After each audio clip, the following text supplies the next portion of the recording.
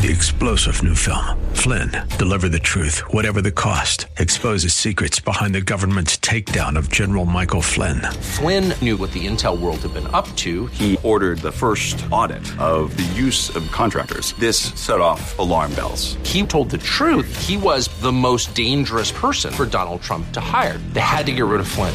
Flynn, Deliver the Truth, Whatever the Cost. Available now. Watch it today. Go to salemnow.com. salemnow.com. It's the Great Hall of Faith, Hebrews chapter 11. Now attached to the Hall of Faith are the rewards of faith. And that's what we're talking about here next on Truth for Today.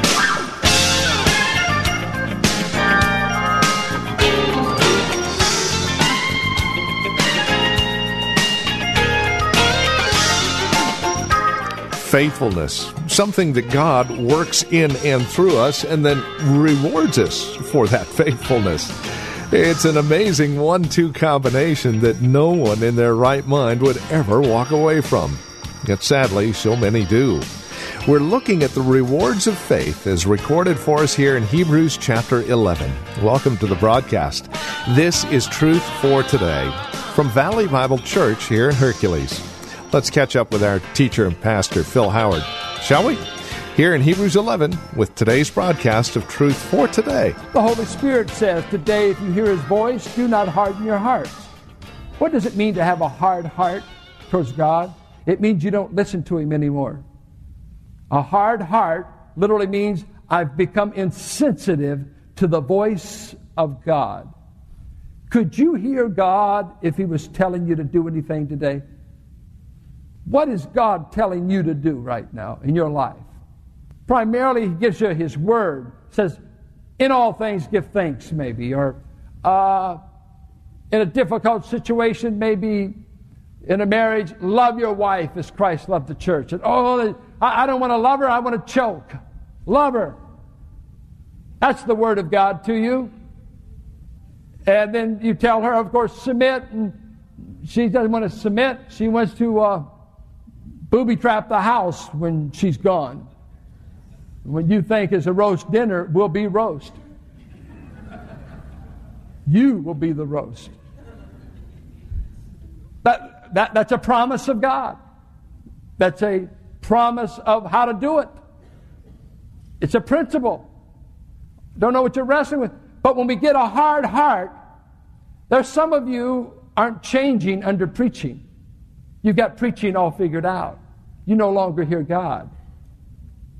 It's a dangerous thing to sit under preaching week after week and not change. I know people in this church, I don't think they've changed in 5 years. But they come every Sunday.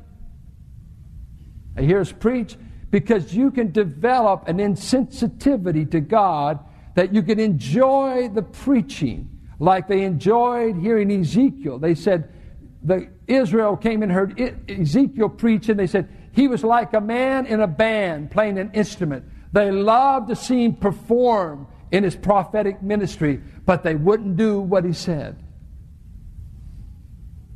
And a hard heart is when you handle the Bible as something that's familiar. You know it.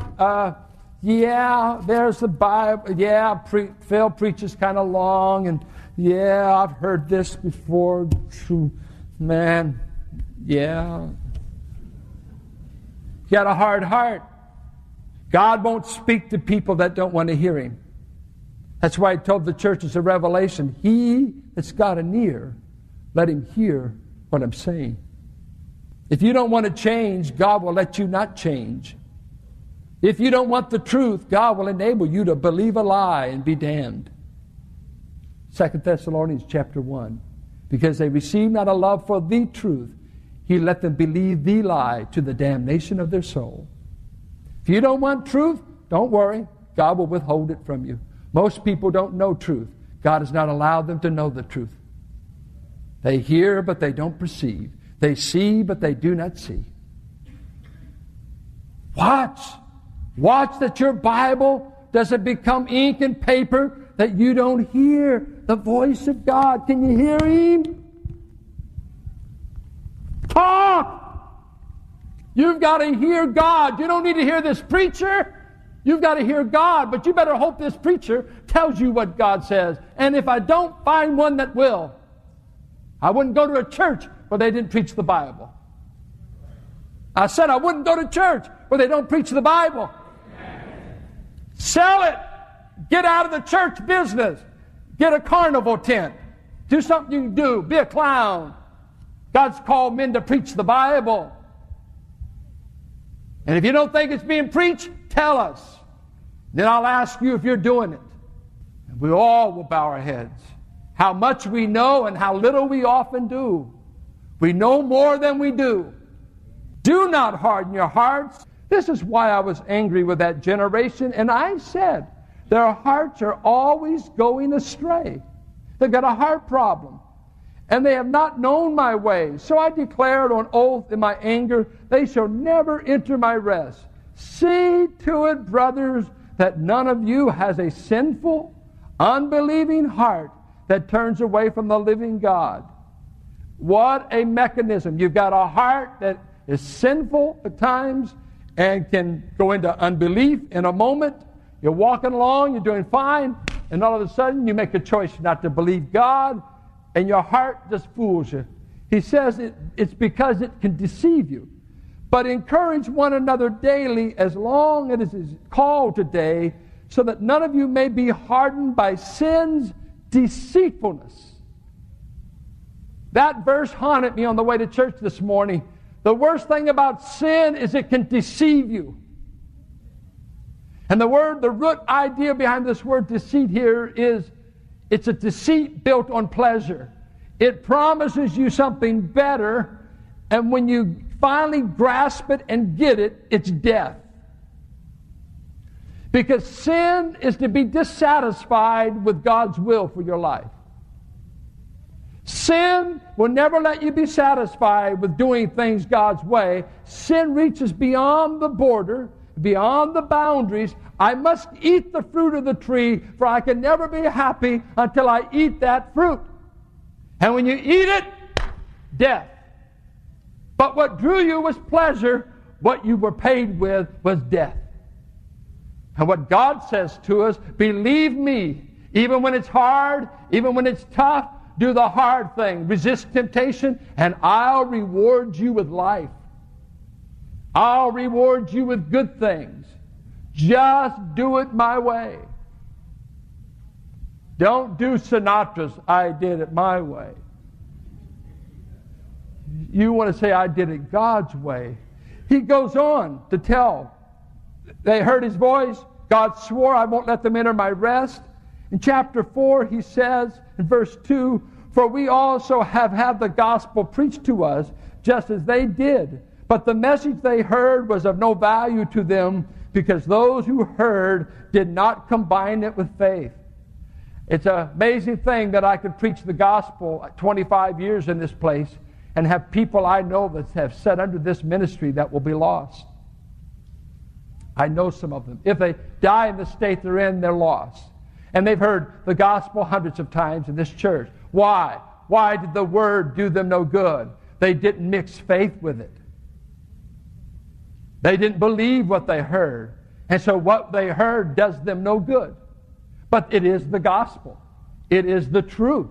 But truth without faith being attached to it will do you no good. It's the myth of saying, if I go to enough seminars, if I sit under enough teachers, if I sit under enough tapes, if I hear enough radio preaching, hey, whoa. I know folks who know less than I do who often evidence more faith in God than I have. Have you ever known people with little knowledge but great faith? Then all of a sudden you say, I need more knowledge, and you keep growing all this knowledge, and all of a sudden your faith shrinks up so that you don't believe God for hardly anything. What pleases God is not your great knowledge, it's faith. It is impossible for God to bless your life, even if you're saved, if you don't believe Him. And if you're here and you're without Christ, the thing that stands between you and God and the gift of eternal life is your refusal to believe that He loves you. Your refusal to flee to His Son Jesus and say, I take you, Lord Jesus. I desperately want you You're the life God promises. You said in Christ you would forgive me of all my sins. I believe you. I'm running to Him as fast as I can. That will save you. Hearing me preach to you won't save you unless you believe it. How many believers today are living in the wastelands of unbelief, whipped, defeated, and you know it, you know it. He says here we ought to be doing something. Verse 13, I would just encourage you. Encourage one another once a month. Is that what yours says? How often? How many of you get encouraged daily to live for God? I guarantee you this is the only day in the week, unless you go to a Wednesday, maybe a small group study. Some of you in ministry may get encouraged daily. But in other words, He wants the believers to develop a lifestyle of encouragement. Let me say this. You haven't begun to mature until you learn to encourage other believers. The carnal and the infant among us are the critics and the grumblers. Those who can always critique everything and never find. I know some people, I've had some people in this church never encourage me, but they'll be sure to tell me any grievance. They know, boy, you better, hey, why don't you say something nice when something right goes on? It ought to be the lifestyle that we come prepared, especially on Sundays, to encourage one another. Now ask yourself, did you think that way when you came to church? Or did you say, man, I hope they sing good. I hope the music's not too loud. And Phil's back, and he goes along, and let's pray he'll get weak. and I hope we have a good, decent meal today. Honey, what are we having? You were defeated when you found out what you're going to have for lunch. And you didn't come prepared to encourage anybody.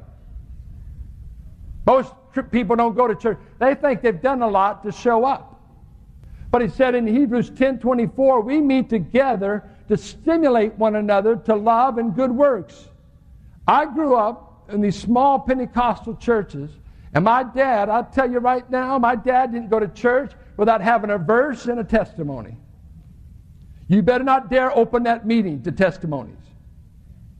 You know, I've been in these churches, we say, let's have testimonies, and after about 5 minutes, no one does anything. The pastor says, well, I feel the Spirit is leading us to pray prayer of benediction. Yeah, He is. The saints don't know how to encourage each other. And you're embarrassed at those who do get up and say that they're having their foot operated on. I don't want to hear about your foot on Sunday. I want to hear about my God. Boy, you guys are quiet. I don't care. I'm going to preach. Even if I limp up here. When are we going to have one day out of 7 where we devote it to God?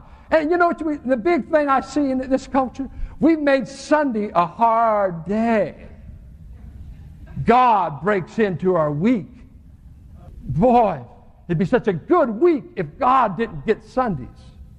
You're being set up for deception. You're drifting. You're moving away. This is the only time all week, probably, that you'll hear a word from God to encourage, shake you from the deception, from the slumber, from the drifting heart, prone to wonder, Lord, how I feel it, prone to leave the God I love. Here's my heart, take and seal it for thy courts above. Come thou fount of every blessing. Oh, my heart knows how to wonder. We need revival in this church. All churches need revival. We need renewal. We're so lazy about the Christian life in most churches I go to. I mean lazy. The pastors cry if anyone shows up at night, and they know nobody over 10 people will show up for prayer, and yet our sons are in trouble, our daughters are lost, our nations are wrecked, and the saints aren't. Sunday's a hard day. You know why? You haven't made it God's day. You think it's your day. On Sunday, God raised His Son from the dead for you. When is He going to get you? Quit making God hard to serve. God will keep you out of adultery. God will save your marriage. God will save your kids. God will change. I want to tell you there's more happening in the church on Sunday than anything Hollywood's produced. And it'll tell you to live for God. It'll tell you to seek God. It'll tell you to do like that preacher who for 7 years fasted 2 meals a day. Was it worth it? The boy crying, coming off the drugs, and my wife and I wept as we watched it last night. It was worth it. I got my boy back. I got what I asked. And we've got a whole lot of us. We're going around with dashed dreams because we're building a life on the fantasies of our heart and not on the faithfulness of our God. Our God is faithful. But He won't reward unbelief in the church, out of it. I'll tell you, when we started this building program, we had a smaller congregation than today for sure. We had little resources compared to what we needed. Took all of our cash money to buy the property. We bought the property, we were broke. And we had this idea we were going to go by cash and build by cash. We didn't want to incur debt. And we went as far as we could. And then when we had to borrow, some were upset with us because we were so anticipating going the whole route, but we desperately needed a place. But oh, to see what God did with little faith in us. Little faith. He's rewarded it because the second point is God always rewards faith. You see, God knows the difference between the push and the shove of a crowd. Watch this. Jesus is going along. People are pushing, shoving, and then He's being hit, jostled. And all of a sudden, a woman gets through that crowd and touches His garment. I think the issue of blood was, 18 years? Something like that. And Jesus said to His disciples, "Who touched me?" I said, "What do you mean, Jesus? Everybody's touching you." He said, "I know the difference between a crowd pushing me and faith reaching out to me. I just been feeling bodies, but I just now felt virtue go out of my body because I connected with someone believing me." Healed her just like that. The blood dried up. She went home and got what she came looking for. Jesus throughout the Gospels would say, "According to your faith be it." A blind man, "I want my healing according to your faith." You can have it. Get his sight back. You see, God gave the gift of healing, but it was conditioned upon faith. Grace is conditioned on whether you believe God. How does God reward faith? Well, He accepted Abel's gift because he brought it in faith. He rejected Cain's. He accepts Enoch, translates him to heaven because he walked by faith. Noah comes along. He said, "Noah, I'm going to rescue you from the flood, not just because you build an ark." He built the ark because he believed God. The faith made him work and follow God's instructions, and he saved his whole household. Here you get Abraham coming along. He ought to be in the gerontology ward someplace. He ought to be in the old folks' home and think about being 99 years of age nearly. And our seniors pastors visit one of our 99-year-olds and says, "Guess what? God's about to make a nation come out of you and Sarah." Eh? I said, "A nation. Boy, you this desert sun's getting to you. We've never been able to have kids. But you're going to have a nation. Look at the stars." There's Haley Bob right there. And I'm going to make you like the stars of the heaven. Abraham, I heard it just simply in the Hebrew said, "Amen." It's on your shoulders. I didn't make that promise. And by the time God gets ready to fulfill the promise, they show up in the tent and they catch Sarah back here laughing. It was a laugh, unless God was in it. And they named him Isaac. Laughter. Just think of calling your boy to the table. "Hey, laugh. Come to dinner." laugh every night at the dinner table. God did it. Can you imagine? Abraham and Sarah laughing in old age. He did it, honey. There's laugh. Go into it, Isaac. Ha ha ha. Can you imagine? I don't know what they worked that out. God did it. God rewards faith.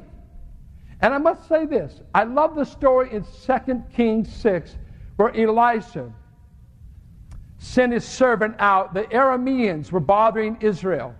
And Elisha became their radar. He would send messages to the king and tell him where the Arameans were in the area. And the Arameans caught on, hey, somebody is telling our position in the field. We've got to find out who it is. And they finally tracked it down to the Elisha's tent. And they were there in Dothan. And Elisha sent his servant out. And when he goes out, he looks. And man, all he sees is this Aramean army out there. He runs back in with the newspaper in his hands. Says, prophet, we're surrounded by the armies of the Arameans. Elisha walks out, lays his hands on him, and says, God of Israel, open this man's eyes to see your armies. Touched his eyes and he looked and he saw the armies of heaven. And he says, Elisha, they outnumber the Arameans. Look at them. Francis Schaeffer said, to be unsaved is to be in a one-story world. Naturalism, materialism, and a box. It's only what man can do. And you sit in this chair and you see the physical elements, you see things that we control and do. But he said when you become a believer, God gives you a two-story approach to life. That is, there's something beyond natural forces, something beyond what man can do. You step into the realm of the supernatural. And he said we all sit in one of two chairs, either the chair of naturalism or the chair of supernaturalism. Do you see God's army or do you only see the opponents? By faith, you can see God's army. Living by faith in Jesus above, trusting, confiding in His great love. 'Tis so sweet to trust in Jesus, just to take Him at His word, just to lean upon His promise, and to know, thus saith the Lord. He finally says, the great pursuit of life is to pursue finding all you need in God. Carolyn's life's verse has been Psalms 37, 4 and 5. Delight thyself also in the Lord, and He shall give you the desires of your heart. And goes on, and we kind of kid. She used that. She liked me before I was looking at her, and she prayed and claimed that verse, and eventually I fell hard, fell in love with her. And the other day we were talking about the Lord, and I met Carolyn when I was 17, I think. Been married nearly 32 years, dated her for 2.5 years. So nearly 35 years we've been in church and known. We've got that much history together, about 35 years. And we were just talking about God. I says, has He satisfied our kiddish desires when we were 19 and 20? Has He, my wife, I thank God for my wife. You've got to be a great woman to take all the jokes and abuse that I pour on her. But God's kept me in the ministry with a woman like her. She has never complained a day. No money or money. Big place, small place. She's never said, do anything but preach. Preach. Preach. That's what I married. You're a kid preacher. Keep trying. I said, has He satisfied your desires? We both looked at each other. He's done more than we ever thought. When God is your delight, you can fill all the desires of God. And with that, we come to the end of our time together here on Truth for Today with our teacher and pastor, Pastor Phil Howard. As we close out our program today, we would invite you to contact us. Let us know how the broadcast has encouraged you, has ministered to your walk and relationship with Christ. Now, there are a couple of ways that you can contact us. By phone, obviously the easiest, 855-833-9864. Again, simply call 855-833-9864. You can also write to us at 1511 M. Sycamore Avenue, Suite 278, Hercules, California. 94547 is the zip code. Now, the easiest way to get in touch with us would be through our website, truthfortodayradio.org. Now, as you stop by, you'll be able to drop us an email, but then take advantage of the many resource materials we have available, again, there at truthfortodayradio.org. Or, again, simply call 855-833-9864. Would you also bear in mind this radio broadcast is available through listener support? As you link arms with us financially, we are able to continue the ministry here on this radio station. So please consider that as you contact us. And then come back and join us next time for another broadcast of Truth for Today with Pastor Phil Howard. Blessed be the name of the Lord. Blessed be the name of the Lord. Blessed be the name of the Lord Most High. 3-star General Michael J. Flynn, head of the Pentagon Intelligence Agency, knew all the government's dirty secrets. He was one of the most respected generals in the military. Flynn knew what the intel world had been up to. He understood its funding. He ordered the first audit of the use of contractors. This set off alarm bells. The explosive new documentary, Flynn, Deliver the Truth, Whatever the Cost, uncovers the facts behind this scandal. Flynn told the truth. He was the most dangerous person for Donald Trump to hire. I find out the worst enemy that I'm going to face in my life is right here in America. They took my assessment and they wanted me to change it. And I was like, I'm not changing it. They had to get rid of Flynn. With in-depth interviews, archival footage, and never-before-seen personal records of the man behind the headlines. I just felt like I was drowning. Flynn, Deliver the Truth, Whatever the Cost. Available now. Watch it today. Go to salemnow.com. salemnow.com.